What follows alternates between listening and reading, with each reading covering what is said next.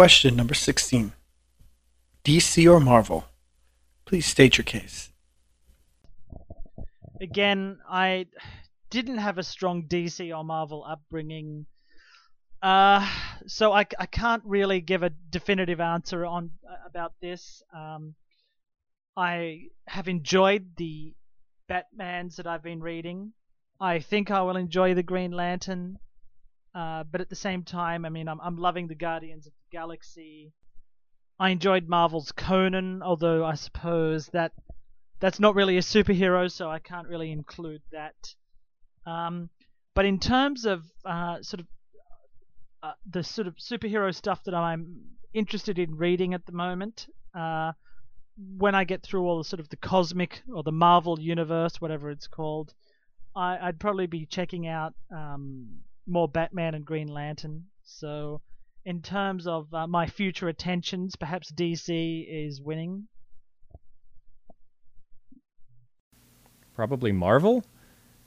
Just because I guess they have a few more of the things that I like, and they seem to know how to run their company a little bit better.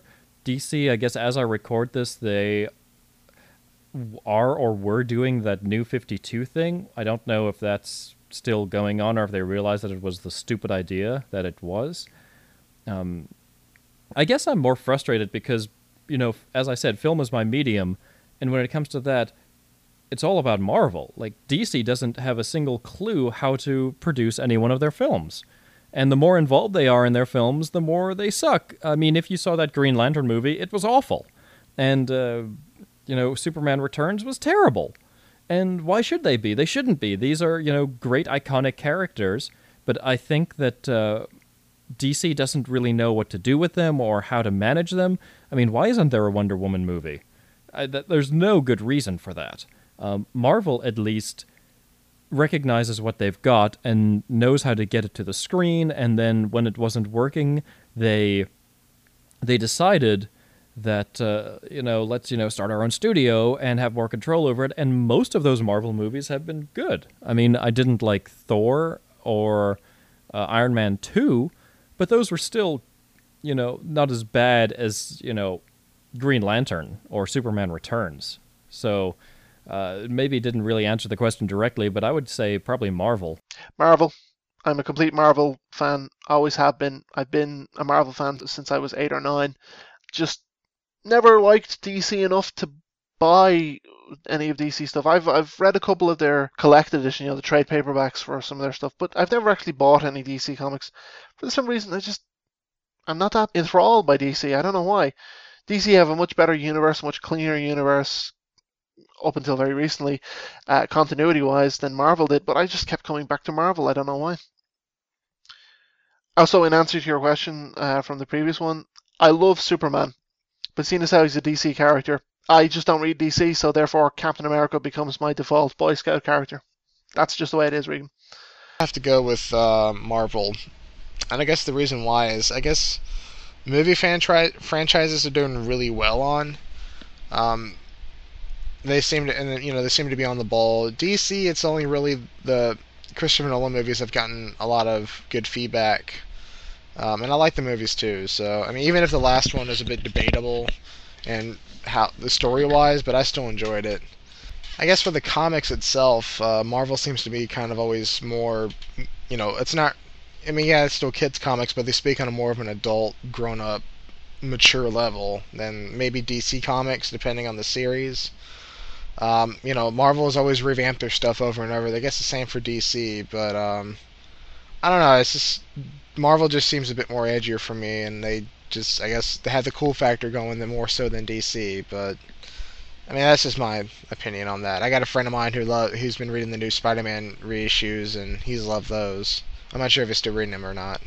Obviously, I'm going to say DC. Everybody knows all the good writers from Marvel went over to DC now. What's the point of reading Marvel anymore? DC is better. DC has become superior. Okay? Maybe in the past it wasn't the case, but come on, all you Marvel fanboys. Join the dark side. Definitely DC. I don't know. The reason I like DC is I like the characters better. I mean, if you look, I originally would think I like Marvel better because they seem cooler. But when you actually get down and like read the comics, I don't know. I just like the characters better in DC. Like Batman's amazing, and I also like the over the top stuff in DC. I like that they're too strong and they're so crazy. So I like a lot of Marvel stuff. Like I just read Marvel Annihilation, all that cosmic stuff, and that's really really cool. So for Marvel, I like the cosmic hero stuff, but overall, yeah, definitely. There's no denying I like DC better. I don't know why. I would think I like Marvel better, but if I look at what I read, most of it's DC. So DC, just better writers. I'm gonna stick by my guns. So there you go. Before I do that, I actually forgot to name my favorite supervillain, didn't I?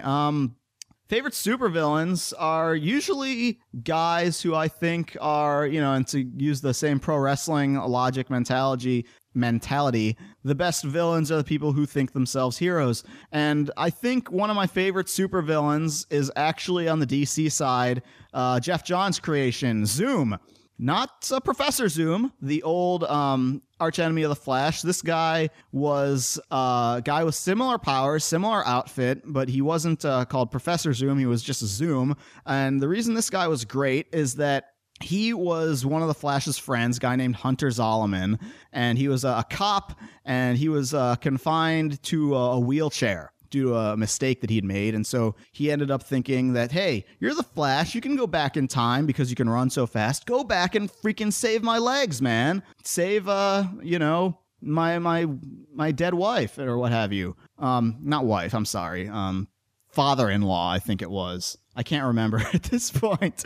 No, you've got me on the spot. It's very early in the morning. I literally just woke up as I'm recording this. But anyway, there was a tragedy in his past. He ended up getting someone close to him killed. He ended up being wheelchair bound. The Flash refused to go back in time to save him. He was like, dude, what the heck's your problem, man? The Flash is like, can't go back in time and screw up stuff because, bad things will happen. Never mind the fact that the whole current DC relaunch is because the Flash went back in time and screwed things up. Different guy, true, but anyway, the point of this tale I'm getting at is the reason this guy's a great villain is that through happenstance, he ends up turning himself into a villain who can be sort of unstuck in time and is able to move extremely fast that way, not really through a physics, but through operating on a different timeline. And his deal in life is that he wants to make the Flash a better person, a better hero. And the only real way that you can become a better hero, this guy has concluded, is through adversity in your life, through having a tragedy befall you.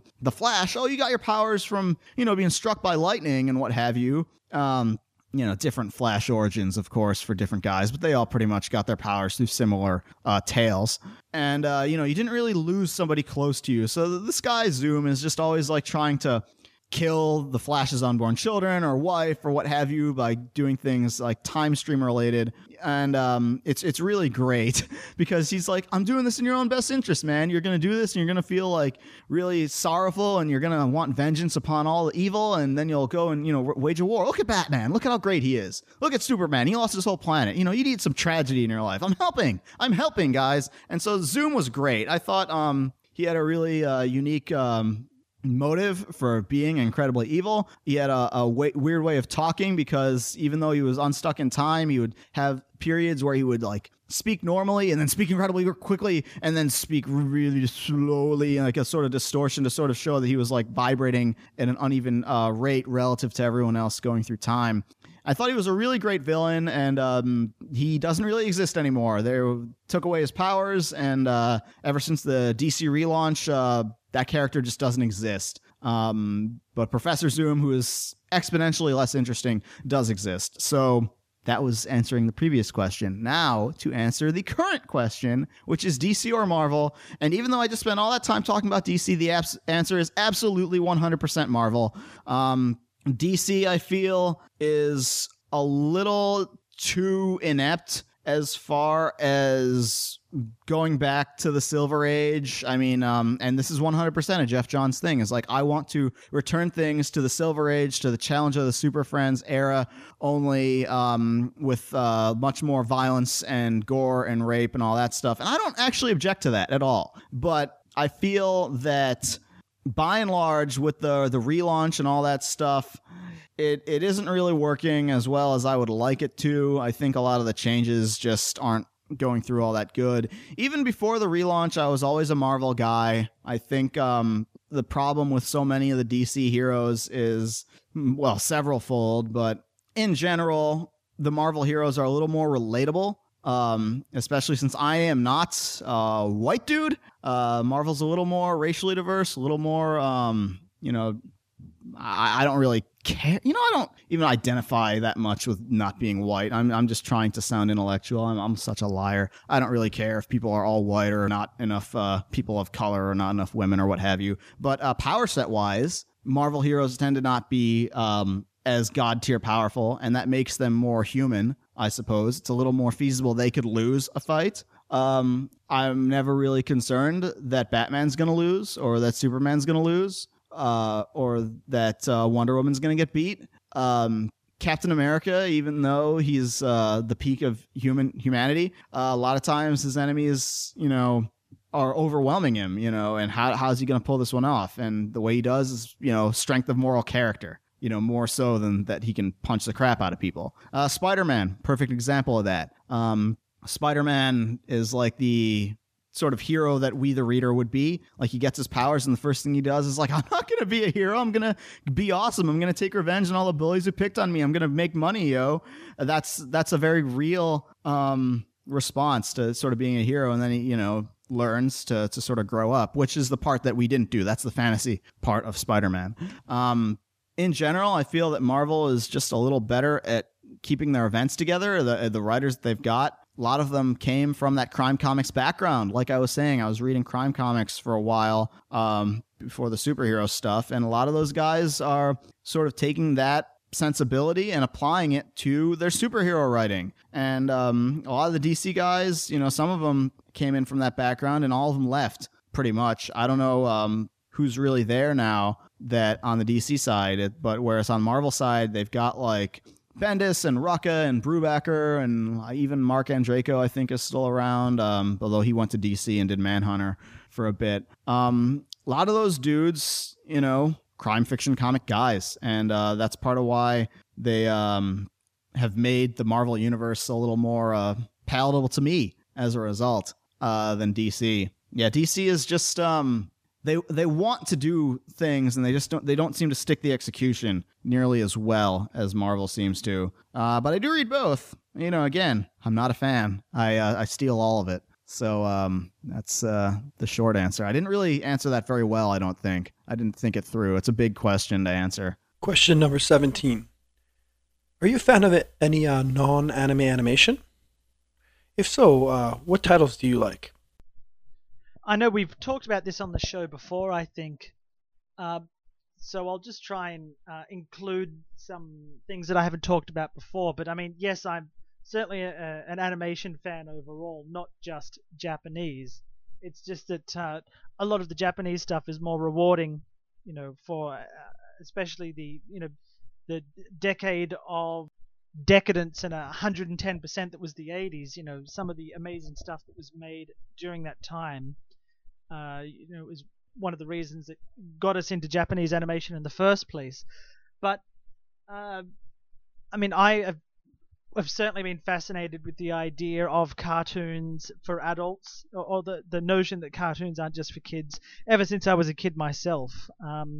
Discovering Fritz the Cat at the video shop, or it was actually the sequel, The 9 Lives of Fritz the Cat, that I saw on the shelf there.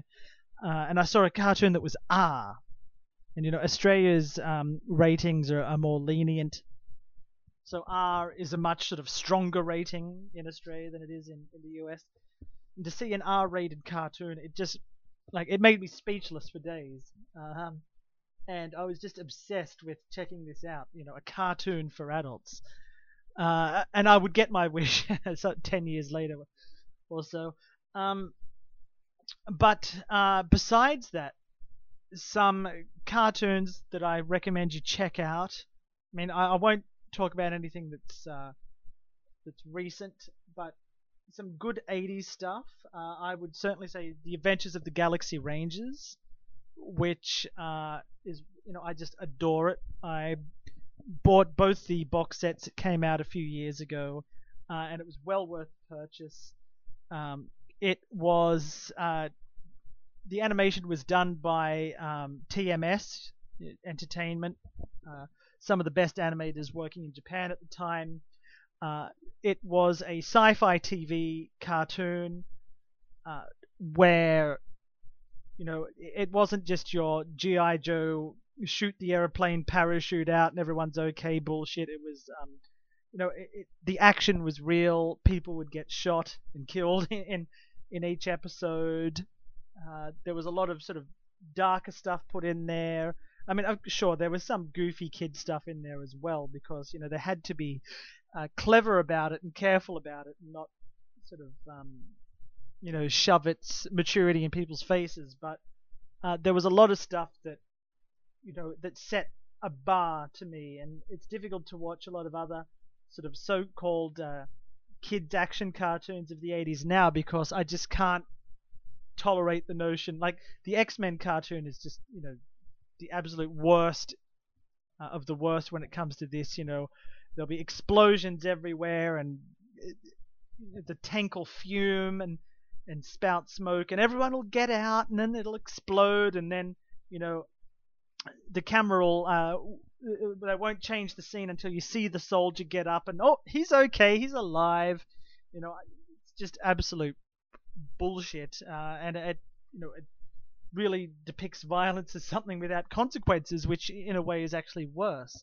So the Galaxy Rangers, you know, they had, on some of the episodes, I mean, the animation quality varies throughout, but some of the episodes they had not only the A-team, the so-called A-team, work on it, but also the S-team, the theatrical team.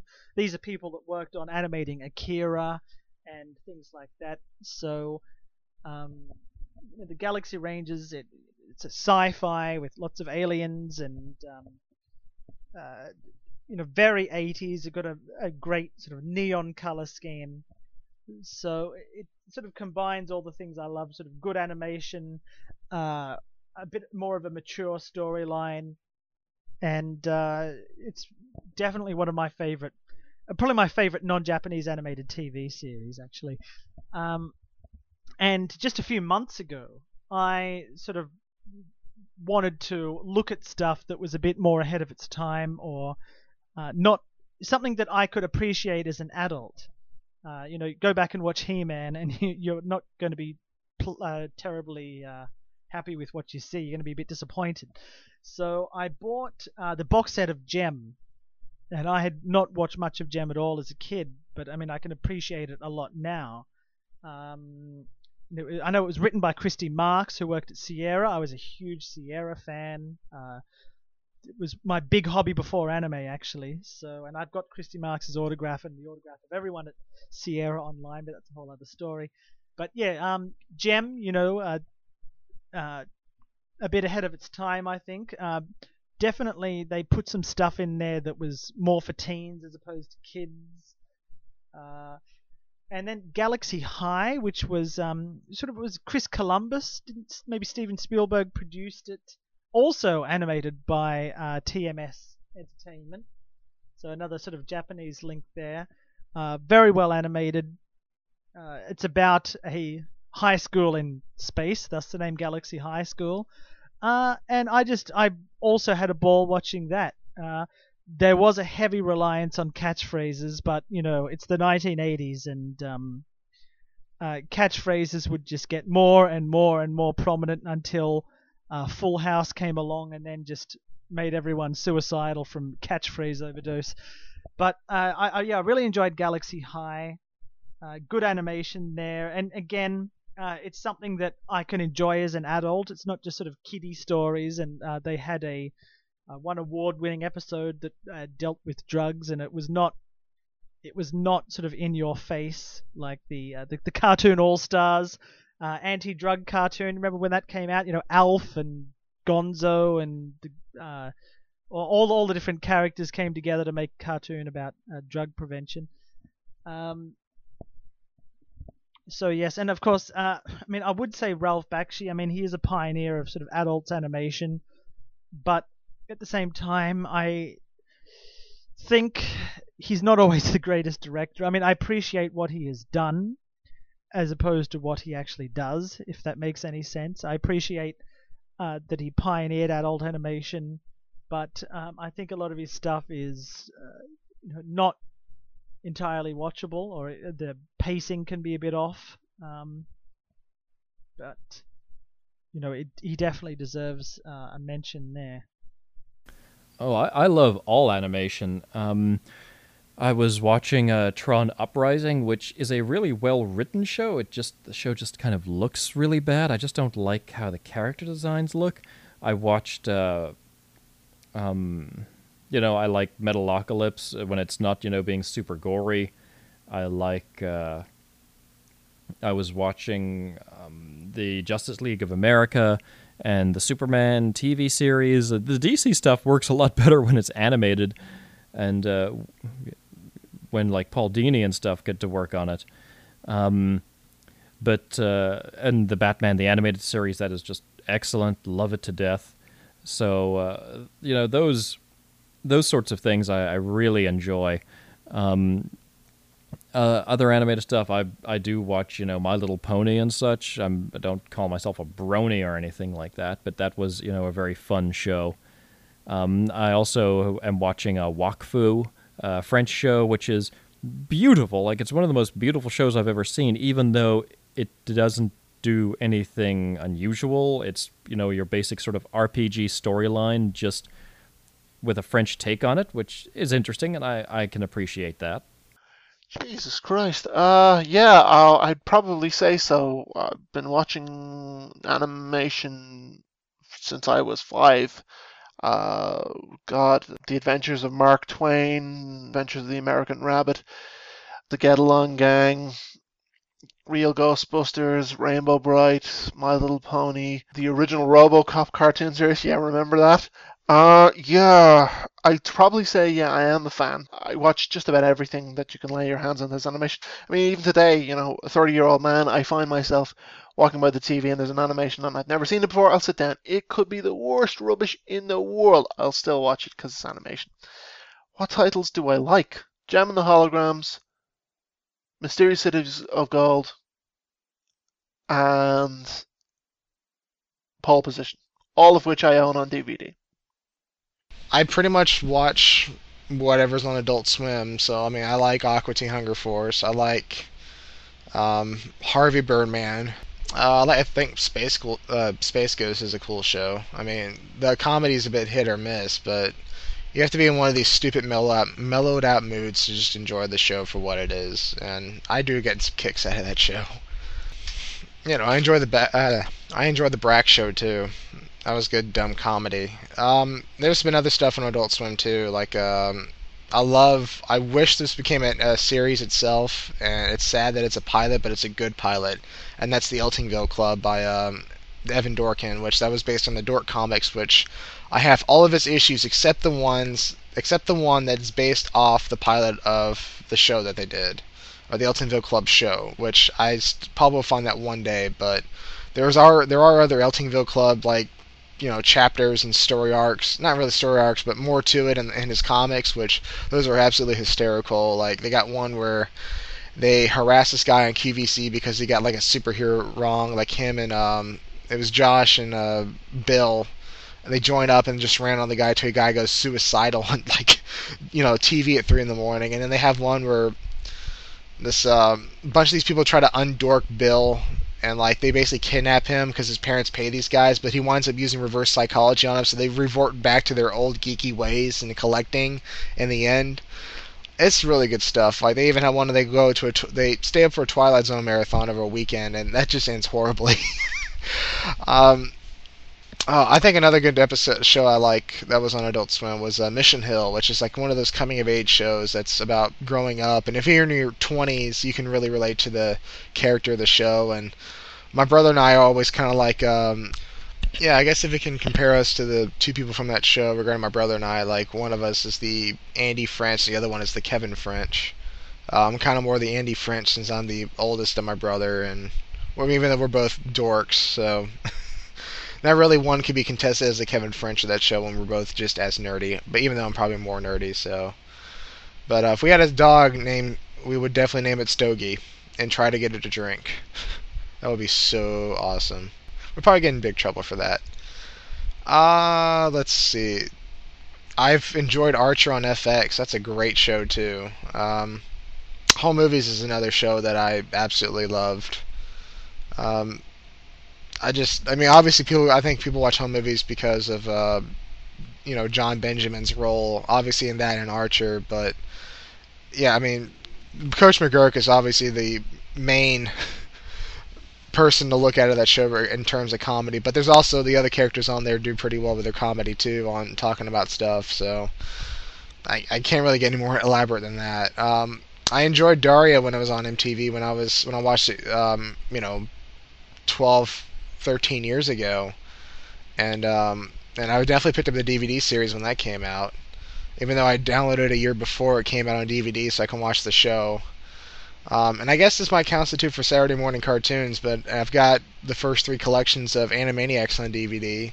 I have a bootleg copy of Freakazoid that I got a couple years before that was released official on DVD.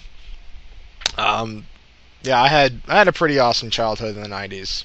I'm very glad I grew up in the 90s when I did. I mean, there's other cartoons. I mean, I've definitely watched Batman, the animated series, as well as Superman. I'll watch some other stupid cartoon shows that I would like to check out eventually, like Road Rovers, if anybody remembers that. Rocko's Modern Life is another great show. There's just way too much to list.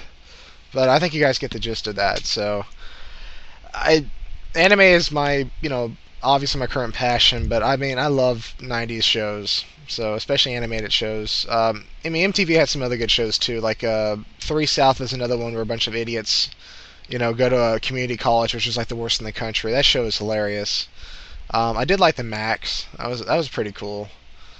There's probably a few others. I did like a little bit of the new Beavis and Butthead show. So found it pretty entertaining that they can break into a UAV control room and eventually get the plane to crash at the base at they're at, and just chaos ensues and they just walk away like they always do. I think I said pretty much for those kind of shows. And if you guys never heard of those shows, definitely check them out. They're up your alley completely. Yeah, I'm a fan of a lot of non-Japanese animation. I'm a huge fan of South Park. I love South Park. When it comes to comedy, American animation is always really, really good. So South Park's definitely my favorite of all those American comedy animations. Also, I'm a huge fan of Valerian and Laureline, Time Jam, the French sci-fi animation. So definitely go check those out. And definitely my favorite, and I think really the best non-Japanese animation show going today is Star Wars: The Clone Wars. It's just a great epic show, and I definitely think you should check it out. I'm a huge fan. I love Star Wars overall, but Clone Wars is really coming into itself and becoming just an amazing show. So the animation's improving, the stories are coming together, and yeah, definitely. So South Park, Star Wars, and Time Jam. Check them out. Well, sure. I watch the superhero cartoons, of course, as I just mentioned. I like the Avengers cartoon. Ultimate Spider-Man is not as appealing to me as Spectacular, but it looks amazing, and I do like a great adjective there. I don't like the writing style of it as much, being very Family Guy oriented, but it has gotten better as far as that goes. A lot of the stuff on Disney XD lately has been very, very good. Those are both Disney XD shows. And even still, their current set of stuff like Gravity Falls and even Motor City is, I like the way Motor City looks and the music of it more than I like the characters and the story. I know that's a minority perspective on the AWO. I know everyone else is insane over Motor City, the characters. They say they're the best part. Maybe it's just I don't know. That seems a little too kiddie to me, given the premise. But hey, what are you gonna do? It'll probably grow on me a little more I think about it. Yeah, the Green Lantern cartoon was Cartoon Network, but I haven't really watched too much Cartoon Network stuff. Nickelodeon. I can't get into Avatar. I can't get into Korra. It's just, the fans of it are just way too annoying, and the show doesn't seem like it's that good to substantiate it. I keep trying to watch it and seeing like, what's the big deal about it? And it's like, okay, it's animated nicely. The story just, I don't know. I don't like these characters, especially, I think really that well has just been poisoned by the fan base of it. And I just like when I see these things, I think this is what these people are reacting to later on years from now, or like this is where this is going to go. And that's in the back of my head. And I still haven't given that show a fair enough shot. I got to give it like even more years to pass and be forgotten about before I can, really give Avatar like its fair shot. But the main thing I like the most of all animation on US Sting is a Cartoon Network thing, and that's Clone Wars, the Star Wars cartoon.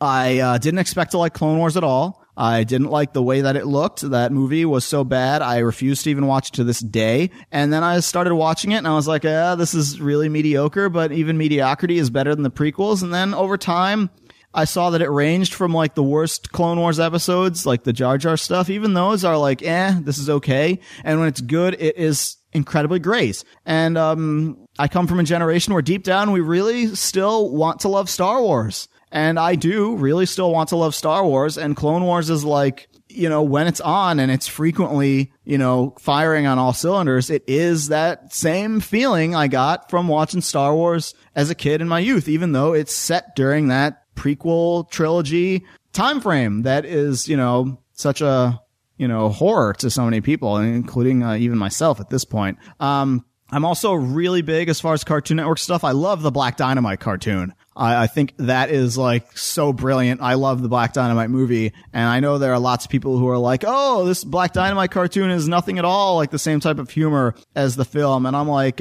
screw you dudes. This is incredibly, incredibly good. So yeah, as far as that's like what's currently on that I am into. I haven't watched a single episode of this Scooby-Doo Mystery Incorporated that everyone is, going nuts over. Haven't seen any of it. Obviously, the main objection to that is people like have acknowledged that Scooby-Doo has been terrible for many, many years, and apparently this one is exceptionally good. But I haven't seen any of it. I don't know anything about it.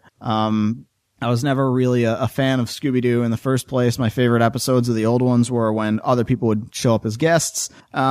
But I keep hearing everyone say, yeah, that's all true, but this one is good. So someday I'll get around to that one. I don't even have any objections to the fans of Scooby-Doo or anything. That's just a time thing. But yeah, other than that, I'm basically watching like the superhero cartoons and pretty much liking most all of them. I did not like Young Justice very much. I mean, I wanted to, but that dude, is just, that head writer, that Gargoyles guy is, even though he worked on Spectacular Spider-Man, it's like, dude, I get you like Midsummer Night's Dream, but find a new gimmick. People telling me that Young Justice, took a very significant turn tonally and premise-wise in the later episodes of season 2. Maybe I'll check it out. Maybe I'll like that. But it was just too annoying. I couldn't get into it. But other than that, yeah, those are the American comic cartoons that I'm watching. I'm sure I'm missing out on neglecting to mention some others, but that's probably more anime. Probably more than I'm watching anime right now, to be honest. Question number 18. Do you collect any anime-related collectibles / memorabilia? Yes, I do. In fact, it probably makes the bulk of my anime purchasing now, given that I don't buy a lot of new stuff because I don't watch a lot of new stuff. At the moment, I've got a lot of sort of different mecha collectibles, figures. The ones that I can't remember what the brand name is now, but they're ones that can be adjusted into any position you like, and they can be displayed very well. I've got quite a few Revotech, is that what they're called? And I've got quite a few Hokuto no Ken figures, and I just bought a recent made by Sega actually, a special edition statue of Kenshiro standing up at the ready, which is very beautiful. But aside from the toys, one of my prized possessions is actually an original animation cell from Robot Carnival, from the Deprive segment, and that was actually the music from Deprive was playing in one of the old Anime Pacific promos, as Daryl Surratt had noticed. I have a animation cell from Deprive. It's the robot, and he's leaping, and there's an explosion going on behind him, and it's a cool little cell, and it's also got the background. So that was a prized possession, and that's currently in a drawer somewhere in Australia, next to my autographed Kevin Sorbo and Michael Hurst picture. And I had also owned a Le Bleu Girl cell, actually, just because it was a really cool looking cell and it was cheap, and I bought it online, but I had sold that one. When I was in Japan in 1997, I went into every shop I could and asked if they had any spare posters, like promotional posters. One of the Can Bunny games was being released, and they had a big poster for that. One that is not normally, obtainable just by purchasing it. It's only for retailers. But the guy in the shop gave me the poster, and I got a lot of other posters this way. Things that were, usually only given to retailers.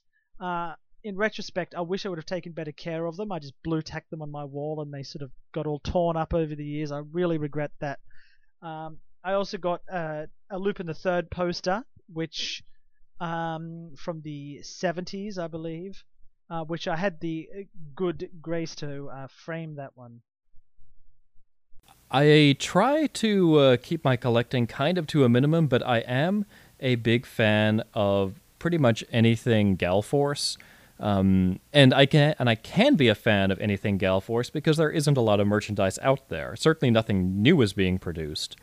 I think the last thing might have been some little Gashapon figure that was done like 5 years ago or something, and that was just of Catty. So I will collect anything Galforce, but that's easy. I do collect some cells here and there, but cell prices have been going up and up and up. I used to be able to get, a nice cell for about $30-$40 or $50 or $60, and now to get a crappy cell is now like $80, and so that market has almost died for me.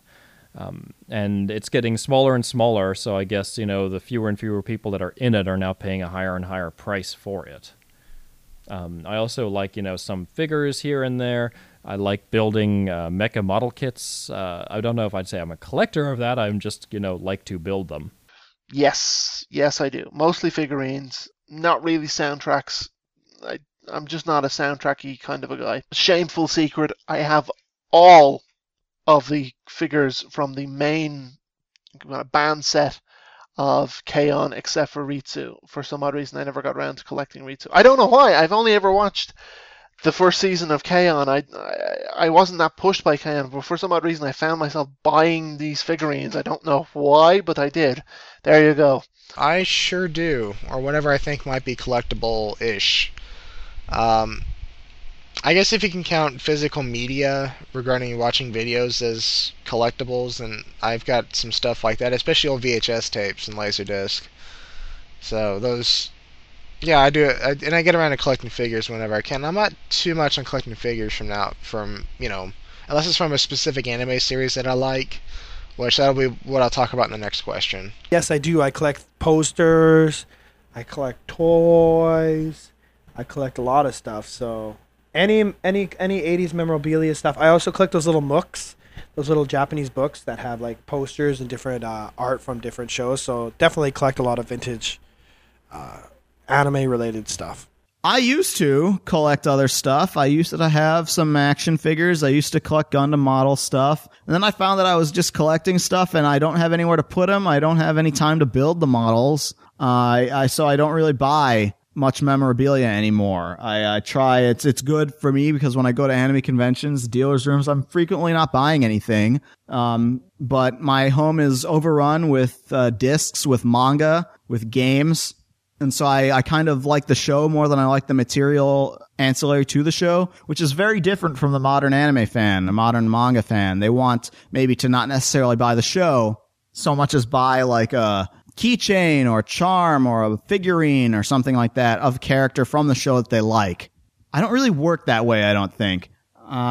I'd love to get Roman albums and stuff, but they're not in English. All I can do is look at pictures and be like, oh, okay, that's cool. I mean, I do have the Samurai Champloo Roman album that Dark Horse released. It's a really good book because I can read the information in it. That's about it. I don't really, I'm not really in the memorabilia stuff. No toys really anymore. I mean, they're all in boxes, mostly unopened or in pieces. Even if they were really expensive, like $60 things, they're all like thrown in a box. I don't have any sense of monetary value of things. What personally is your most valuable collectible? Not so much in what it's worth in money, but as in personally, it's the most special to you. Well, if you're talking sentimental value or financial value, I suppose the Robot Carnival one would have to come up the top, definitely for financial value, because it cost several $100s at the time, and that was in the late 90s, I believe. Although I have to admit, the one item that I would like on a desert island with me where I stranded would be the Revoltech Hokuto no Ken figurine, in particular the Goon. I mean, there is one Goon figurine that looks all sort of menacing, or perhaps he has just listened to Kenshiro say, "Omae wo mo shinderu," and the guy saying, "No, I'm not dead." Then you can adjust him to half exploded head, and then you can adjust him again to fully exploded head with brain coming out, and you can even pull out his little spinal cord. So I think in terms of novelty value and showing that to people and the reaction people get from that, that's definitely the number one.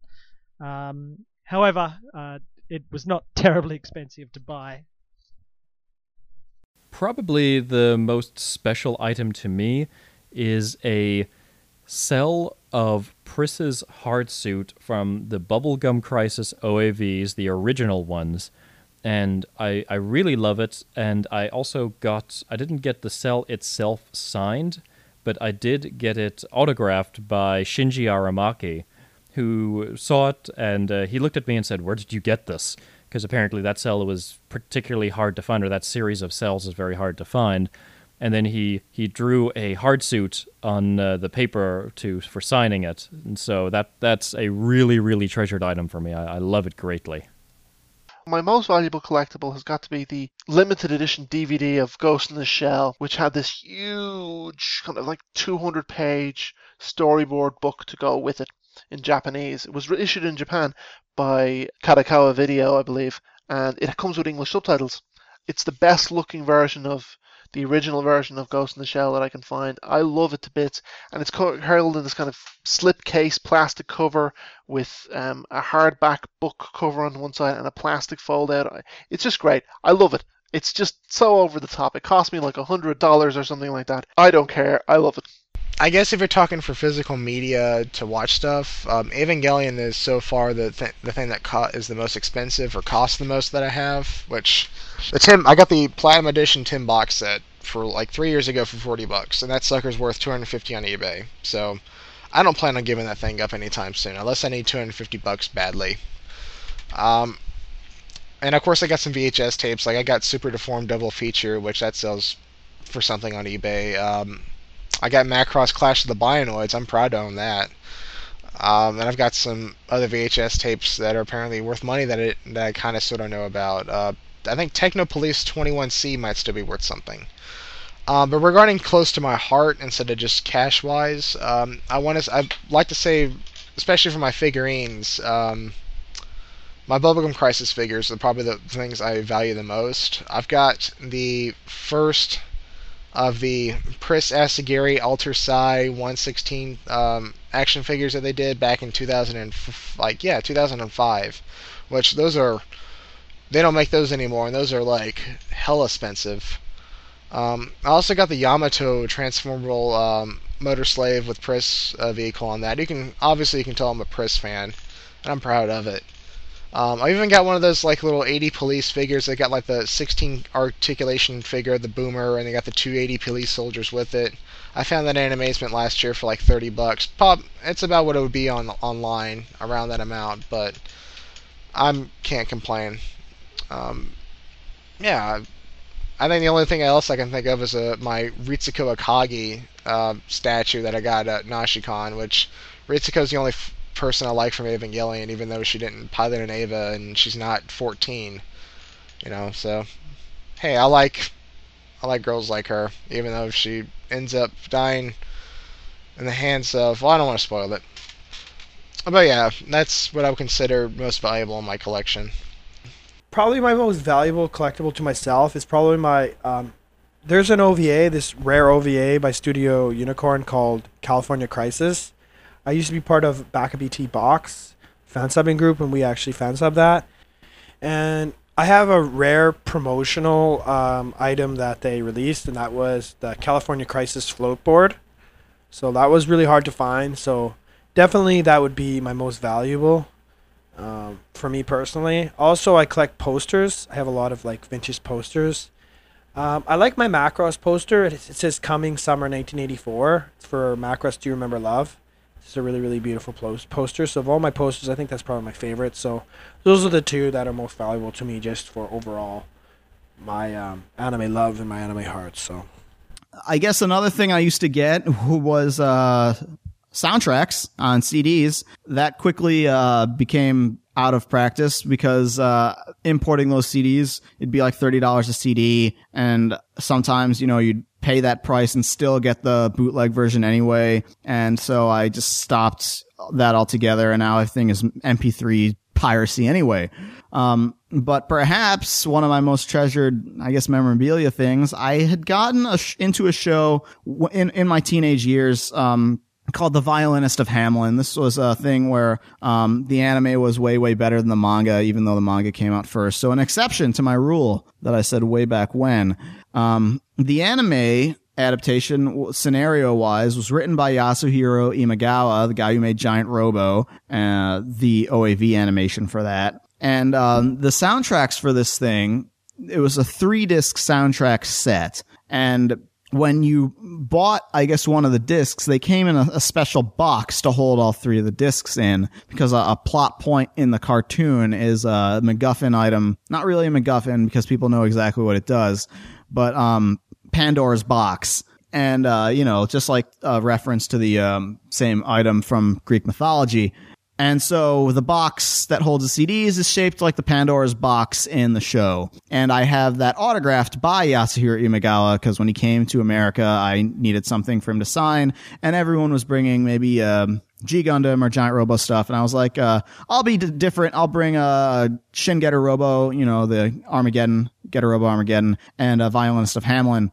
And that really surprised him because nobody else had brought something from that show for him to sign. And because of that, I think they invited me afterwards, after his speaking engagement, to hang out with him at the consulate's place. And that was a really memorable night because I've never done anything like that before or since. So that's probably like, the reminder, like as far as like an item that is like not necessarily it's worth money, I guess, but I mean, it's more for like a memory than anything. And that's another reason why I don't really collect a lot of memorabilia and stuff or even get autographs much anymore. Now that I have a podcast, the interview is my memento of having met that person. The article that I wrote is my my item that says, yeah, I met that guy and, talked to him about whatever and did that thing. So that's another reason. But yeah, if I had to name one, it would be that Pandora's box. Question number 20. What was the first and what was the last collectible you've purchased? The first collectible I got was a garage kit of the Guyver, but it was a super deformed version of the Guyver, which I bought in Sydney Chinatown. And for this one, all the parts were uncolored and in little plastic bags, and you had to kind of put the plastic in hot water and then stick the arm sockets in, and then when it would dry, they'd expand and then stay in the sockets, which was cool. I didn't, you didn't have to use any glue or anything like that, which I appreciated. However, I am a person who has absolutely no interest in painting models whatsoever. So I gave it to a friend of mine to paint. And he did a good job, although he didn't exactly paint it completely accurately, according to the Guyver. But I didn't worry about that too much. So that was the first collectible I got. At the time, I was a pretty big Guyver fan, as most 15-year-olds are. Or were. And the most recent collectible was the aforementioned Sega special edition Hokuto no Ken statue, which is let me see, about, is it 20 inches? Okay, wait, I'll just put it next to my penis. Okay, folded in half. Yes, about 20 inches big. So yeah, that's the newest one I got, and it's staring at me right now very happily in a glass cabinet next to me.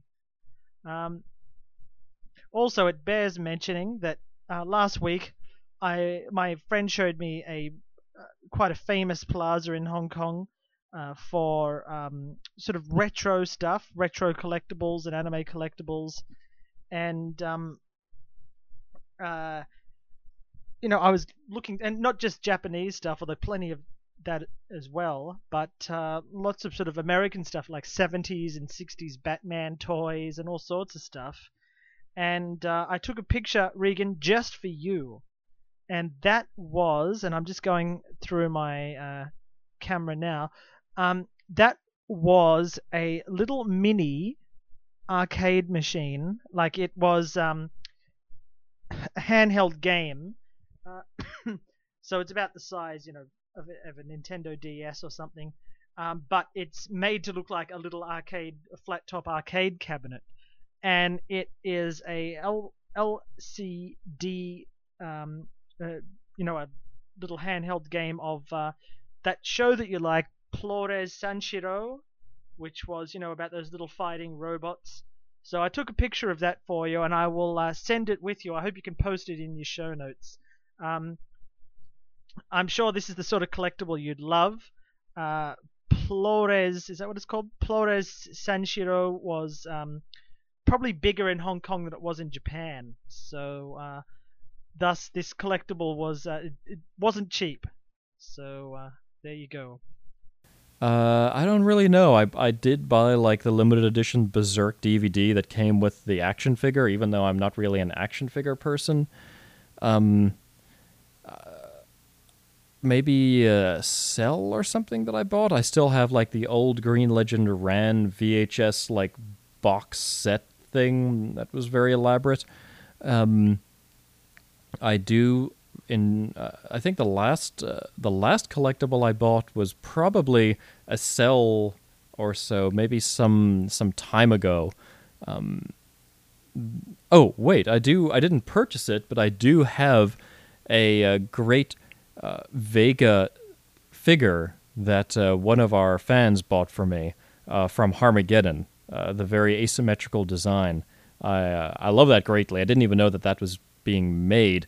But that's probably the last thing that I have owned, and that was, a couple of months ago.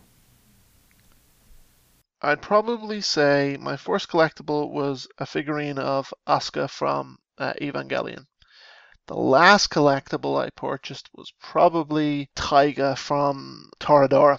I collected a small figurine of Taiga. That's the last thing I got, I think. That's about it. Does Gunpla count for this question? Because if it does, I've got quite a bit of Gunpla. And again, back in high school, about 10 years ago when I started getting into Gundam, around that time, because it was a great time to get into Gundam, my first Gunpla was the crappy little high-grade 144 of the Gundam EZ-8 from 8th MS Team.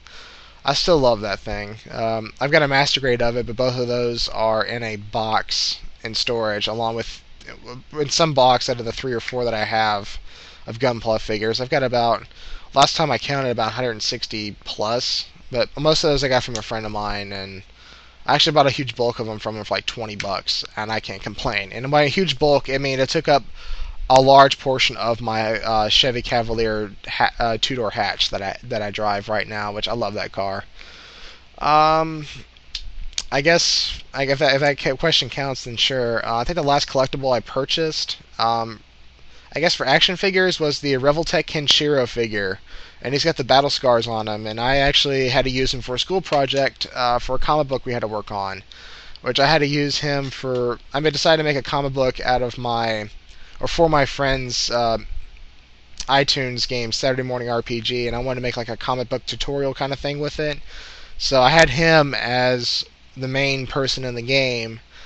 And I just had to go through Photoshop and add the shirt on him or whatever, because the figure itself doesn't come with any kind of clothing, because Kenshiro has to fight without his shirt off, or without his shirt on. So, but the comic turned out okay, I guess. But as long as my friend likes it when I give it to him eventually, then he won't complain.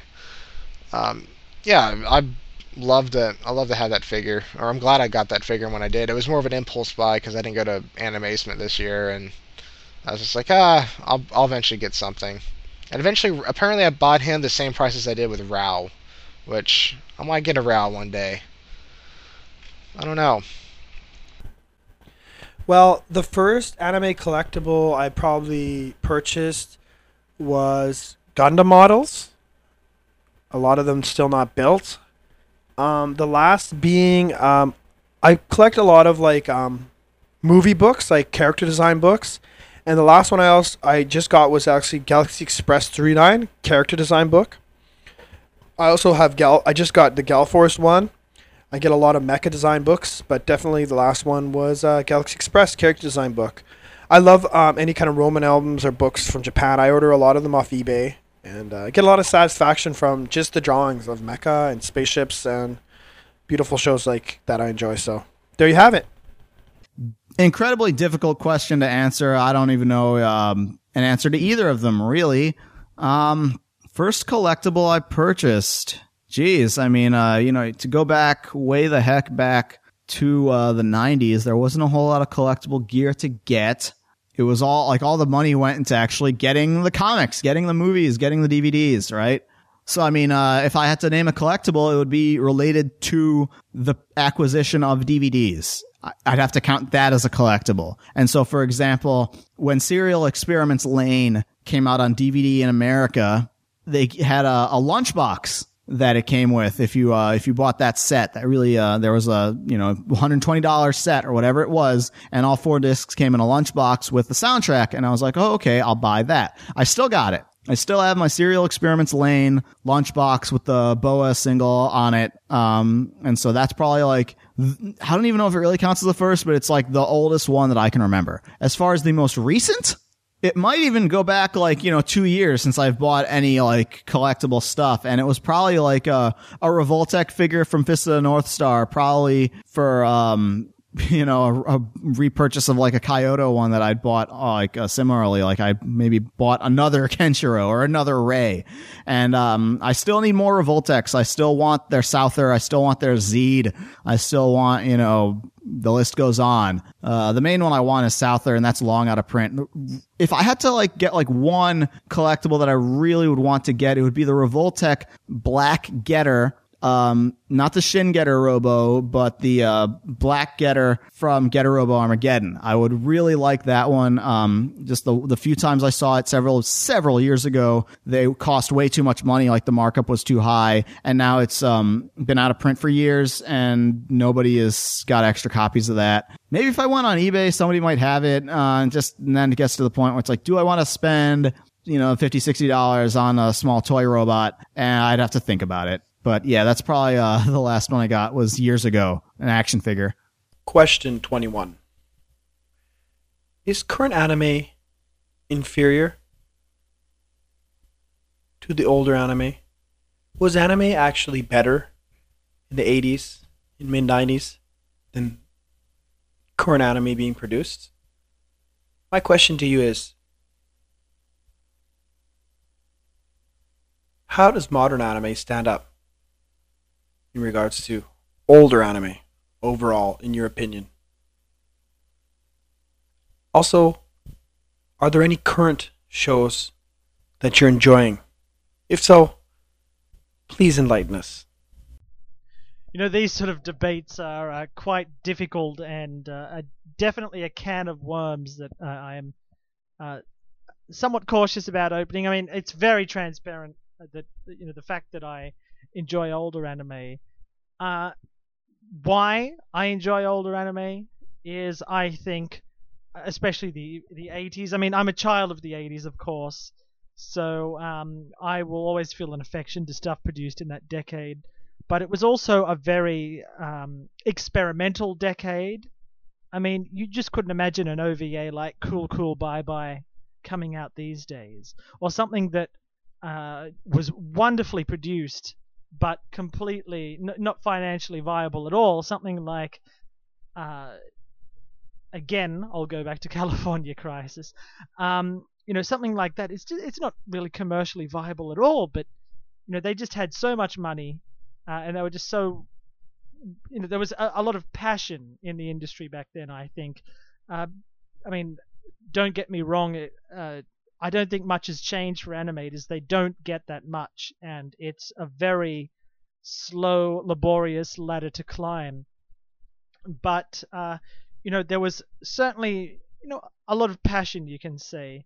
And I think the other issue is that, like I said, what's selling these days? It's moe, it's high school settings, it's stuff like that, which is stuff that I don't have a very strong connection to at all. What was big in the 80s? I mean, you think of action films, sci-fi, fantasy, and usually all of the above. I mean, you look at the sort of the releases of canon films, those sort of over-the-top action films, things like Commando, Arnold Schwarzenegger's Commando, things like that just wouldn't, if they were released today, they'd be a very deliberate homage to that sort of a stuff. And 80s anime naturally has a lot of these things. The popularity of Blade Runner in Japan gave us things like Bubblegum Crisis, which was a big fan favorite back in the day. The desire for experimentation gave us things like Cool Cool Bye Bye and Birth, which, as I said before, in terms of child rearing, Birth is a gorgeous baby, but unfortunately it's rather retarded. I mean, let's be honest, story-wise, Birth is not a terribly good OVA, but in terms of animation, I mean, it should be required viewing for most animators. It's gorgeous. So you can probably say, yes, okay, fine, there were derivative things happening in the 80s. I mean, I'm sure there were some people that just didn't have an interest in sci-fi back in 1986 and saying, oh, just all anime these days is sci-fi. And also, I mean, when I first got into anime, through Manga UK and the relatively short-lived Manga Australia, Manga Video, for the most part, what was I getting into? I was OVAs. TV series were not really considered viable until several years later. Certainly not in the PAL market. I mean, most of the TV series I bought, I spent hundreds of dollars on. Ranma 1/2, I ordered from the USA. It could be argued that when I got into anime, Manga Video had decades of stuff, and almost a full decade of stuff just in the 80s alone. Of course, sort of Manga Video really became big at sort of 1990, I think, 1991. So they had all the 80s to pick from. So I was enjoying every single thing that was coming out. I mean, a lot of the first 10 releases of Manga Video, a lot of them are sort of my favorites. Project A-ko is a huge favorite. Akira, Lensman, and a lot of these films, they were made years apart. Cyber City Oedo, of course. I mean, the production distance between Cyber City Oedo and Lensman were something like 6 years or something. Although, because we're just getting all of these at once, it gives you the impression that every single Japanese animation coming out is gold. However, in terms of production design and experimentation, let's disregard genre because perhaps that's a generational thing, but I do truly think that the 80s and the early 90s were the golden age of anime, or specifically let's say 1984 to 1992. I'll say is like what Regan said before, the golden bubble, I think. Watch Megazone 23 Part 2 or any of the segments in Robot Carnival. Look at the detail put into the animation. That's just not present today. And I think in many ways, sort of contemporary anime has been Disneyfied in that the character animation is really good, but the detail is lacking. And I think in the older days, you'd look at the Yoshiaki Kawajiri sort of stuff. There was immense attention to detail. Whilst character animation might not have been as fluid as the Disney theatrical releases, but the attention to detail was certainly much better. But I suppose that's what a golden age is. It's several factors that contributed to the high production values and the highly experimental nature of 80s stuff. That we just, will other circumstances arise that put Japanese animation into that position again? Probably not. Is it a case like the history of the automobile? The early ones were beautiful to behold, and each one in and of itself kind of a work of art. Now we're in the age of sort of mass production, where we get as many things as possible out as possible, and they all look pretty much the same to each other. Then again, I'm not kidding myself. I mean, it is a largely mercenary business.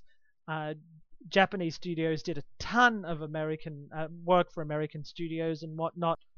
But again, we had a lot of new talent, a lot of money, a lot of experimentation, and I think it made something magic. That's just my own personal opinion, but I think it's shared by a lot of other old school fans. Now, in terms of current shows, my definition of current and most anime fans' definition of current is probably going to be quite different. And I've said it before and I'll say it again, I really, really enjoyed especially the first season of The Tower of Druaga. Despite it being a gonzo show, I really did enjoy it. I don't know if it's just because it managed to scratch an itch, but it had, and perhaps it was because it had a certain retro flavor to it. I'm not exactly sure, but I really did enjoy the first season, The Tower of Druaga. The second season, I did not enjoy as much because the tower became less of a sort of RPG-esque tower and more of a sort of a spiritual, metaphysical tower of the mind, which I just didn't enjoy as much. But still, that was something that I really enjoyed. Again, I don't think it's going to be everybody's cup of tea. Now, I am also in the middle of watching something which is this year recent, which is something I haven't done in a long time. But hear me out, this might sound unlike me, but it's set in a high school setting,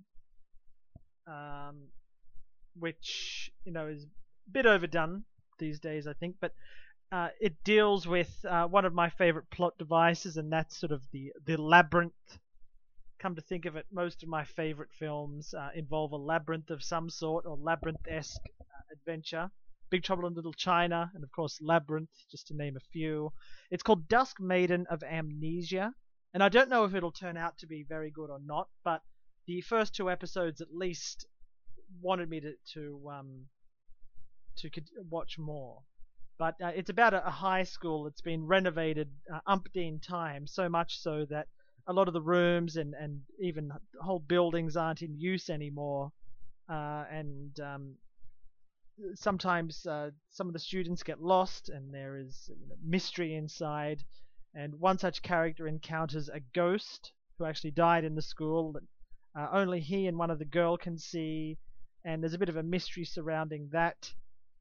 There's still your typical goofy, oops, I accidentally grabbed your boobs jokes, but I'm enjoying it so far, at least. I mean, again, I'm a sucker for the Labyrinth plot, and I don't know if it'll end up being good overall, but I'm enjoying it so far. And it was animated by a production company called Silverlink, whom I hadn't really heard of before. Apparently they did a lot of sort of extra secondary work, but this is something that they've done more or less entirely by themselves, and the animation quality in this one is really good. So if sort of the mystery labyrinth-esque shows are your kind of thing, and I know it's a very strange niche-y thing to be interested in, but yeah, I like something with a labyrinth.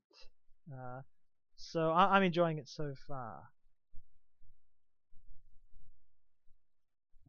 I think really the only real big difference between modern anime and the older anime is really when it comes down to like anime that is targeted towards anime fans, because that there wasn't as much anime targeted to anime fans up until maybe the 90s or so in the late night anime, and the fan service anime didn't really exist a whole lot before the 90s. But 80s stuff, there was still garbage made in the 80s, and the fan service stuff back then was mostly relegated to like one-shot OAVs and such, which were $80, and it was one thing, it was done. I do admire the actual animation technique that was used in the older shows, but I don't necessarily think that those shows are better or worse. I enjoy a lot of those older shows more just because they have kind of an aesthetic that I enjoy.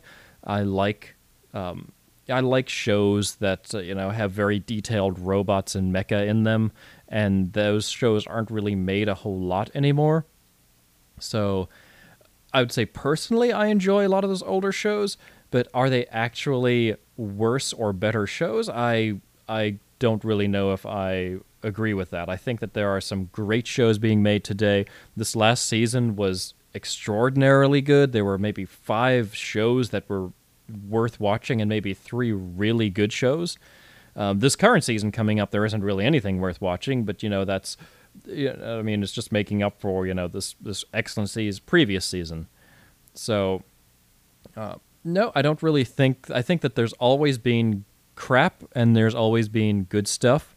The animation today is much more polished than it ever was back in the 80s and 90s, but there's less of a human touch to it. There's less softness to it. But that's just how things go. And as for current shows, there's a lot of good stuff. I'm watching Kids on the Slope. It's not my favorite, but it's an interesting show. When I finish it, I'll have a better idea, how I feel about it. I'm watching the Girl Called Fujiko. I like that a lot. There's I'm liking Akiba Ranger, which is not anime at all, but is still mighty entertaining. So there's Polar Bear Cafe. There's a lot of good stuff. So yeah, those are just a couple of the things that I'm watching that come to mind. No, I don't think current anime is inferior to older anime. I think older anime was better at telling its stories. How's that? Okay. Yeah, anime was better in the 80s and 90s because they were able to throw money against the wall for most productions and just make anything they wanted. And as a result, they didn't have to worry about, well, how much is this going to cost us in terms of animation, So they were able to kind of expand their mind, so to speak. So much like, the way the Goons used to write and record all of their comedy for the BBC, they would just throw jokes against the wall and see what stuck. In the same way, anime in the 80s and 90s, they just threw stuff against the wall. And if anything stuck, great, we keep it. Anything that didn't, we'll lose it. Today, anime is very much run by committee, and as a result, it doesn't have the breadth and scope that it once did. Modern anime, yeah, I can't really get into modern anime. That's not fair. I can get into modern anime. I just don't have as much enthusiasm for it as I do for older stuff. Current anime I'm enjoying, Bodacious Space Pirates. That was the last show that I watched to recent memory. I loved it to bits. I thought it was great. I loved all of the spring season of anime, including Polar Bear Cafe and the other stuff that was in there, like Kids on the Slope. Do I think any of these questions are stupid? No, Regan, there are no stupid questions, only stupid answers, and I hope that none of my answers were stupid. I'll answer question 22 for you as well, if you want. Will AWO ever do another 3-hour mecha podcast? Yeah, they will. As long as you can find a goat to sacrifice, a virgin to throw into a volcano, a god to raise from his bone altar, you'll need to actually fly in Godzilla at some point. But if you can get all of those things crossed off, then yeah, I think you stand a good chance of getting AWO to do a 3-hour mecha podcast. Hey, stranger things have happened, So, I'm going to sign off and say thank you very much for the opportunity. And as always, yes, sir, Captain Regan, sir, follow you anywhere, sir. Regarding current anime being inferior, I have to really agree to that. Not everything is downright stupidly overdone and over like texturized and just over, the same old crap over and over again that apparently makes the money. But I mean, yeah, like I said, not all of it's like that. There's some certain shows that they, Japan would like to do an experiment with that, either turns out for the best and maybe for the worst. But it's usually like it's, at least they tried. Redline is a perfect example of something that was thought up in 1995 that was, made only a few years ago. And people like me and others like it because it was a show that definitely could have been popular in 1995 for sure. I have to say that anime I think was better than today's stuff regarding in the 80s and 90s because that's the majority of the stuff I liked watching. Regarding for going back to fan subs and stuff like what I've been downloading recently, I mean I gave that example of Red Photon Zillion. I mean the only people who might know about that title are the people who have the game for the Sega Master System, which I've got the second one that I picked up because I would know about that. And there might be 3 or 4 other people in the States that would know about that like me, so I mean I got stuff like that. I mean I love Yoshiaki Kawajiri anime before 2002. Which, when I say that, I'm not really counting Highlander, but maybe I should go back and watch Highlander again. Maybe it wasn't as bad as I thought it was. I mean, yeah, I happen just to enjoy that stuff. I guess it might just be what I'm into, and it's just like the same stuff. I just can't grasp why it's so popular. It's just always the same thing over and over again, and it's like how many more moe shows and fetish shows do we have to make and add a semi crappy love story, and then people want to say it's so good when it's clearly not. I mean, you're trying to stand on that statement, and people just don't get it because they're weeaboos and they just don't understand. So I don't know. You fight the battle the best you can on that. So, how does modern anime stand up? I mean, again, it's just kind of like what I just said. So maybe I just answered 2 questions at the same time. The current shows that I'm enjoying or currently watching, not a lot of anime I'm watching currently. I think the most recent stuff I actually liked was Astro Fighter Sunred because it was a pretty cool show. And there's some other stuff I want to check out too. I just haven't had time. The most recent thing I watched out of this past season, it wasn't anime, but it was a tokusatsu show called Akiba Ranger. I love that show, and I'm not even a Sentai fan. I think because I like the fact that people can dress up as Power Rangers and have these delusions and go insane, and then they think getting drunk will make them stronger, and it does. And anything with alcohol just has my interest, so I can't argue with that show. And then I watched 2 episodes of Mysterious Girlfriend X, aka The Spit Show, and I went to bed pissed off that night. I mean, one of my co-hosts on my podcast and this other girl we know of, like, they say it's so good, and the red flag went off 6 minutes in the first episode, and I should have just stopped it, but I was like, no, I'll go power through. And I think it's one of those shows that, people do that expression thing when you watch 2 Girls, 1 Cup, but it's like doing that when people watch Mysterious Girlfriend X. Because I don't see anything redeeming out of that show. Even the 2 episodes I got. And it's like you have to watch more of it in order for it to get better. If they just got rid of the spit, then, I mean, it would be a halfway decent show. It probably wouldn't have been as interesting, but it would have been without the spit. So maybe they're going for the shock factor. I don't know. But yeah, I think that's all my 21 questions. Too bad I'm not an AWO material person to ask the super secret question Reagan wanted them to ask, but whatever. It's Reagan's thing. Again, Reagan, I want to thank you for giving me this stuff to talk about and give my peace of mind on it. And I guess I'll go through this audio file and kind of edit things unless you want to do it. I'll just go ahead and do it. So, but yeah, definitely check out my podcast at cybernautscast.wordpress.com.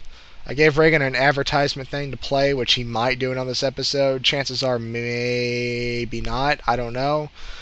But yeah, if you guys like the way I sound and like, oh, you're a funny guy to listen to and waste an hour of my time once a week, then I'm not going to question it. So you should definitely come over and listen to us and see what we got. as of this recording, we're about to start Kawajiri month. So by the time this comes out, there will be no more internet, maybe. But no, thank you for having me on, Reagan. Question 21: does a modern anime stand up to the golden age of anime? I'd say no. I'd say call a spade a spade. I mean, there's always going to be good anime, but overall, I'd say, at least for me personally, the kind of anime that I enjoy, I mean, most of those shows I have to go back. I mean, if I want to see amazing mecha, if I want to see amazing fight scenes with robots or sci-fi epics, honestly, do you see a lot of sci-fi epics being made? Do you see a lot of epic mecha being made? No, you don't. Do you see a lot of like busty space opera, bouncing boobs and machine guns? No, you don't. I mean, I can be diplomatic and say, well, you know, there's a lot of good shows coming out this year. No, there's a few. But I mean, is it the kind of anime that you enjoy? Is it the kind of animation, like literally the animation movement that you want to see? I don't know. I haven't seen many explosions in space this season. I haven't seen many explosions in space the season before. So no, the only shows that I really enjoy are remakes of older shows, like Space Battleship Yamato, the remake, Space Adventure Cobra remake, or say something like Gundam Unicorn, or like the new Lupin. So I don't know. It just seems like the new anime series are dull. They're boring. It's just all moe crap. The mecha stuff, I don't know. It's just not as good. So for me personally, I think 80s and 90s anime was superior overall. Superior in content, superior in animation techniques. I don't know. Let me ask you a question. I mean, you could be PC and say that, you know, I'm just an old kerfuffle and that this is not actually the case. But let me ask you a question, okay? If you see a beautifully animated mecha in all its glory, all its parts and moving its cell animation, and then you look at some CGI, it looks like a video game from the 1990s, slapped on there. Which is better? Let me ask you that question. Okay? Do you want to watch another rock and roll, new girl at high school, cutesy, or do you want to watch an epic galactic war? Because if I ask you that question, you know you're going to have to go to the old school if you want to watch the latter. If you want to watch the Galactic Civil War, you got to go back. You can't go forward. It's just not happening. So, you know, hopefully things will turn around. But right now, I'm going to give a deep opinion and say, yes, 80s and 90s was superior. Come on, New World. Let's get some explosions in space and change my mind. There you have it, ladies and gentlemen. Inferior to what? Did I hit pause too soon? To the older anime. I did hit pause too soon. Was anime actually better in the 80s and mid-90s than current anime being produced? My question to you is... Oh, I hit pause again, too. How does modern anime stand up? He just paused really long. In regards to older anime, overall, in your opinion. Also... He said also. Screw you. I'm going to answer this part first, because it was already a multi-part question. All right.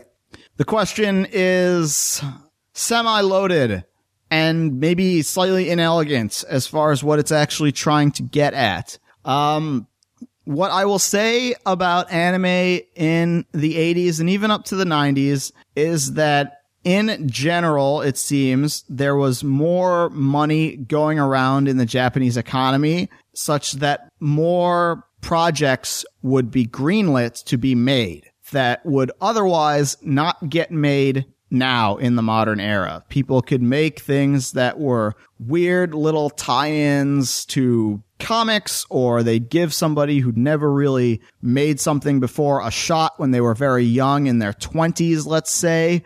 In terms of animation budgets, sometimes they would have more money for that, perhaps. Your mileage can vary.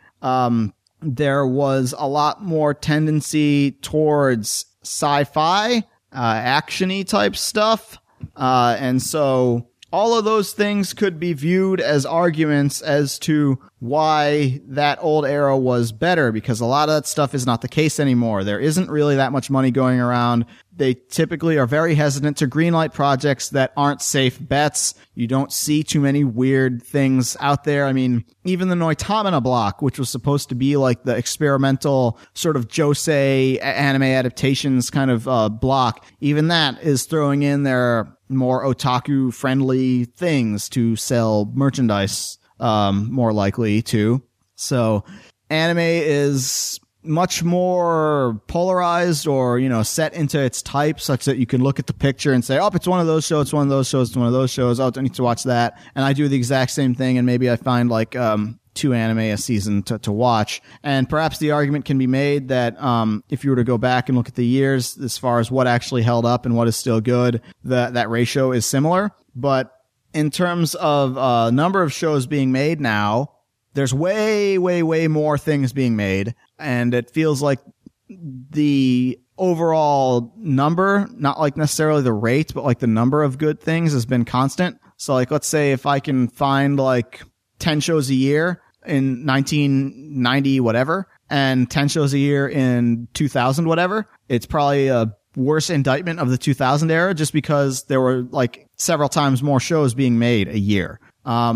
That might be one way of looking at it. I think there are still a couple of good things, but they tend to, you know, buck the trend, so to speak. I mean, the things that I like tend to be explicitly conceived as throwback to a prior time, like the Gonagai OAV revival type stuff. Like, yeah, Mazinger Kaiser Skull is great, but do we count Mazinger Kaiser Skull as a new anime, or is it a anime that is trying to be evocative of how anime, air quotes, used to be, close air quotes? That's the question.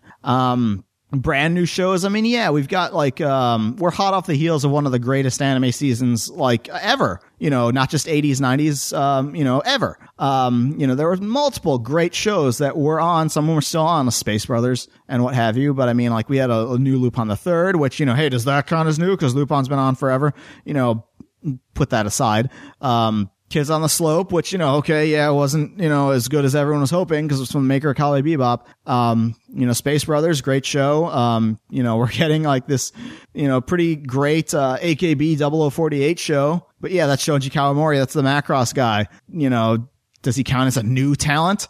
Or does he count as an old guy still, you know, beating his own drum in the modern age? You know, this is a difficult question to answer. So I will say that, you know, new anime is much more risk averse than anime used to be. There are much fewer theatrical films, which is one of the big draws for, you know, early anime fans, was watching movies and OAVs, and there aren't really that many of those anymore. The OAVs that get made are typically things that are first for, say, pay TV stations, like the equivalent of HBO, and that's where all the like really violent stuff, you know, that still gets made even shows up. But it's maybe 1 or 2 of those a year as opposed to a lot, because the route that most of those OAV equivalent things go is more the pornography side, more showing naked breasts kind of thing, being really pervy. I like people getting shot and killed a lot more, and for that I need to go back to the 80s and 90s, because the super violent stuff just doesn't really happen nearly with as much regularity as it did back then. So that's my way of answering it. And you can interpret that to mean that old anime was, quote, better, but I don't really want to fall into that, because it's not inherently better. It's, you know, weird external circumstances. All right. So that's the first part of your question. Let me see what was your also part that you're about to throw on me. Are there any current shows that you're enjoying? If so, please enlighten us. Okay. I already answered it. Great. Yeah, like I said, there are a lot of good current shows that are on that are great, and I named most of them already. Even, you know, well, let's see, like, do we count that as recent now that it's ended? I don't want to go there. The current, like, as of right now, time of this recording, September 8th season of anime is actually pretty weak. It's a summer season, not that good. Most of the things that are worth watching are things that are carried over from the previous season. Next season, though, looks like it has some promise. There are a lot of really cool movies coming out. and I hope that they get licensed. I hope somebody brings them out here. Worst case scenario, maybe someone will fan sub them, but as a rule, anime studios are kind of bad at releasing movies, and fan subbers only so at fan subbing movies. How many years has it been, and we still don't have the new Fist of the North Star movies, the ones that got made recently? Maybe Discoteca will release them at some point. I mean, it's worth a shot. I think it'll happen. But we're getting a new JoJo's Bizarre Adventure TV show, and I don't know what to think about that. The more I look at it, the more I'm not sure if it's going to be good. But I'm going to watch that, absolutely. It's not out yet, though, so I can't really use that as a current show. But yeah, I named about 4 or 5 currently running shows that are pretty good just now. So I think I'll leave it at that because we're coming up on 90 minutes. Gentlemen, please do humor me and answer this question. Question 22. Will the Anime World Order ever do another 3-hour all-mecha podcast? Will we do another 3-hour mecha podcast? I would do that in a heartbeat. I would do it tomorrow. It's just a matter of, getting all the material together and, getting everyone, coordinated for it. That's kind of a thing that I think would be good if we could, plan it for, maybe Thanksgiving or something when we've got the time to throw all of that together. I love doing those mecha shows. I'm actually watching some of the older ones now. I'm watching Galliant. Someone fan subbed all of that, so I'm moving through that one a bit slowly, but that's a great one. So yeah, I would do that, tomorrow. Sure, I would not have any objections to you being on AWO Regan. I think if we were going to call you on, we'd probably call you on for you've been spending a lot of time on that 2003 Astro Boy, and I know we maybe only talked about that a bit in passing, because we have in the past reviewed various Astro Boy things, and we did have Mark Handler on years and years ago, a guy who worked on the 2003 Astro Boy show, and he talked about the creation of it. But now that it's the fan sub of that is nearing completion, if not completed, I think you said it was actually done. Or at least I think you said the first half of it. But yeah, we've had like 3 shows where we talked about Astro Boy, in some form or fashion. But I think if maybe we had you on, sort of to talk about it in general, maybe that would be good. I think, that's something that you've been kind of immersed in lately. Or you could talk about maybe, if you wanted to really get into the mecha stuff. I don't know if I would want to do a Fang of the Sun Dougram podcast without Tim Eldred. That's kind of like, and Dougram begat Votoms kind of thing.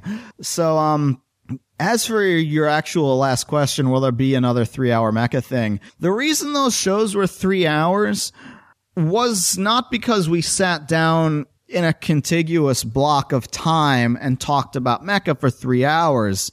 It was because we did a review, and then we'd reconvene at a later date and do another review, and then do another review, and then do a news segment, and each of these things, and then read emails, and each of these things would be done on different days, often days apart, and then we'd put them all together and release it. What that means is that we would have substantial amounts of time where we would have edited, completed reviews done that we just hadn't posted yet because we were waiting on other materials to be recorded that hadn't even been recorded yet, to be recorded, then edited, and all that. And we figured it'd just be more efficient for the people to release things as they come out. That's basically the reason why there is not another 3-hour show, is because of that approach. So I would say no, just because it would require us to wait on stuff that's already been finished. And usually what we end up doing is, okay, I'm going to watch this. I'm going to put my recording out, do the editing, and put it up there. And even at that, AWO is coming out like monthly, and that kind of sucks, I admit. It would be even worse if we went and made the shows longer. I mean, think about this. Look how long it's taking me to answer your questions. And that's just me talking. Now add 2 more people who also talk as much as I do, if not more. And the shows end up being unwieldy. I usually diffuse the issue. I evade the issue by reviewing things that I know the other people haven't seen, and they don't have as much to say about it.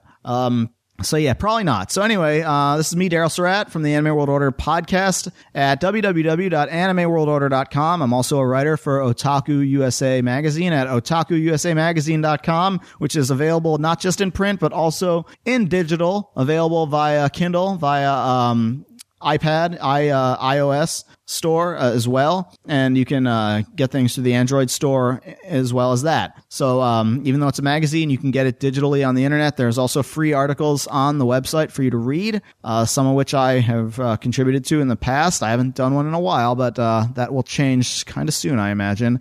And I will be at Anime Week in Atlanta at the end of the month. 2 more weeks or so, 3 more weeks. I'd better get cracking on that. So that's me signing off, and I might just post this audio to kill time as bonus because, hey, it's recorded and it's done, it's ready. And we got to get something out there, right? Ladies and gentlemen, thus concludes another epic 12 Questions Series 3 Reverse Edition. I'd like to thank again all my guests. Make sure to go check out their podcast. They're great. They're the guys that I listen to. That's why I asked them on the show. Now, before we leave, ladies and gentlemen, the last 12 questions was Mech Edition, and it went really great. It's one of my most downloaded shows ever.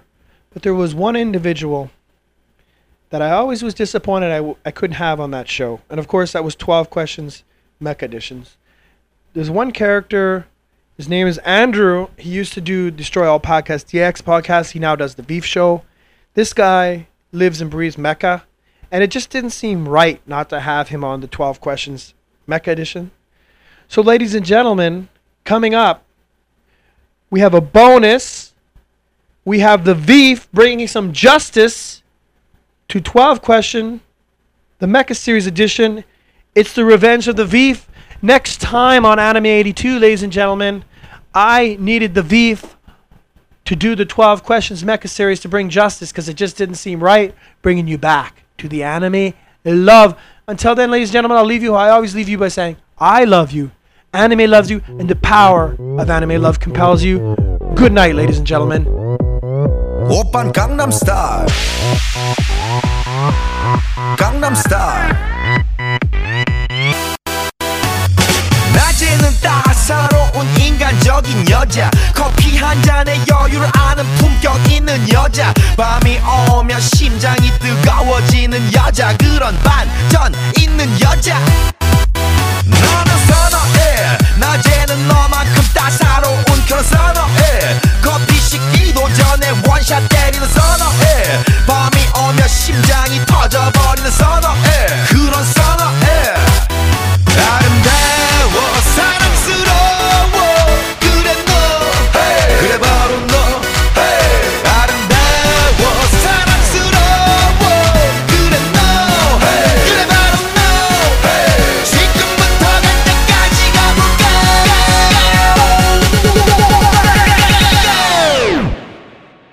오빤 강남스타일 강남스타일 오빤 강남스타일 강남스타일 오빤 강남스타일 에이 섹시 레이디 오빤 강남스타일 에이 섹시 레이디 정숙해 보이지만 놀 땐 노는 여자 이때다 싶으면 묶었던 머리 푸는 여자 가렸지만 웬만한 노출보다 야한 여자 그런 감각적인 여자 나는 선어해 점잖아 보이지만 놀 땐 노는 선어해 내가 되면 완전 미쳐버리는 선어해 근육보다 사상이 울퉁불퉁한 선어해 그런 선어해 아름다워 사랑스러워 그래 너 hey. 그래 바로 너 hey. 아름다워 사랑스러워 그래 너 hey. 그래 바로 너 hey. 지금부터 갈 때까지 가볼까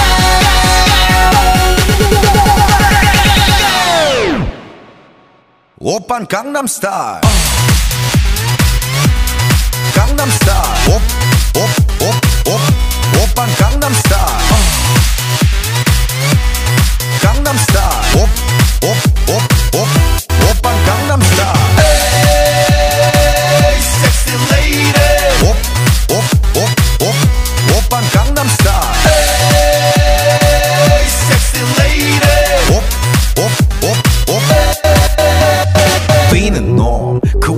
나는 놈 Baby baby 나는 뭘 좀 아는 놈 뛰는 놈 그 위에 나는 놈 Baby baby 나는 뭘 좀 아는 놈 You know what I'm saying 오빤 강남스타일 Sexy lady 오빤 강남스타일 Sexy lady 오빤 강남스타일